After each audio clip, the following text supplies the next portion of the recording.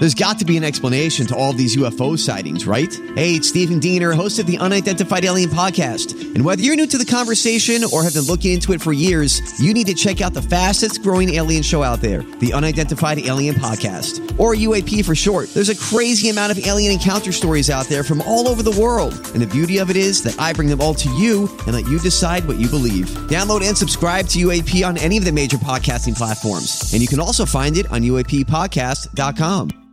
Hi, everybody. This is Adriana Trajani. I'm the host of You Are What You Read. I have the privilege of interviewing luminaries of our times about the books that shaped them from childhood until now. We get everybody from Sarah Jessica Parker to Kristen Hanna, Mitch Albom, Susie Essman, Craig Ferguson, Rainn Wilson, Amor Tolls, you name it, they come, they share. New episodes of You Are What You Read drop every Tuesday on Apple, Spotify, or any major streaming platform wherever you listen to your podcasts.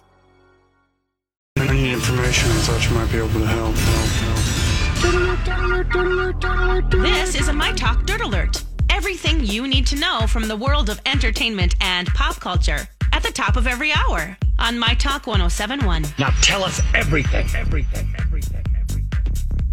Chadwick Boseman's final movie, an adaptation of the August Wilson play Ma Rainey's Black Bottom, is going to debut on Netflix later this year. The film was produced by Denzel Washington, based on the August Wilson play of the same name, and Boseman has a special connection to the film. So when Boseman was a student at Howard University, Denzel Washington paid for him to attend a prestigious acting program. That's right. So we'll be able to watch that on Netflix probably by the end of the year. And Sylvester Stallone is bored because he is re-releasing Rocky IV and putting together a director's cut of the movie just for us. He made the announcement on Instagram, writing, "Rocky IV is getting a new director's cut by me. And so far it looks great." So, Okay, everyone do what you gotta do. Everyone has to have a hobby, right, including Jennifer Lopez, but her hobbies are not going to include owning a baseball team.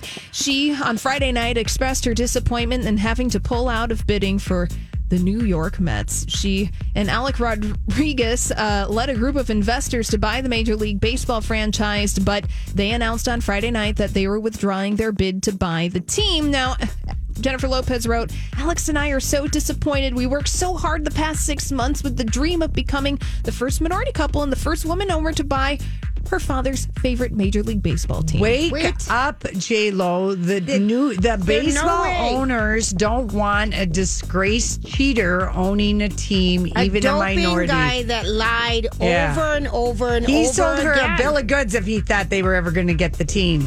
She did right. We still haven't given up. Oh, please. All right, that's all the dirt this hour. For more, check out mytalk1071.com or download the MyTalk app.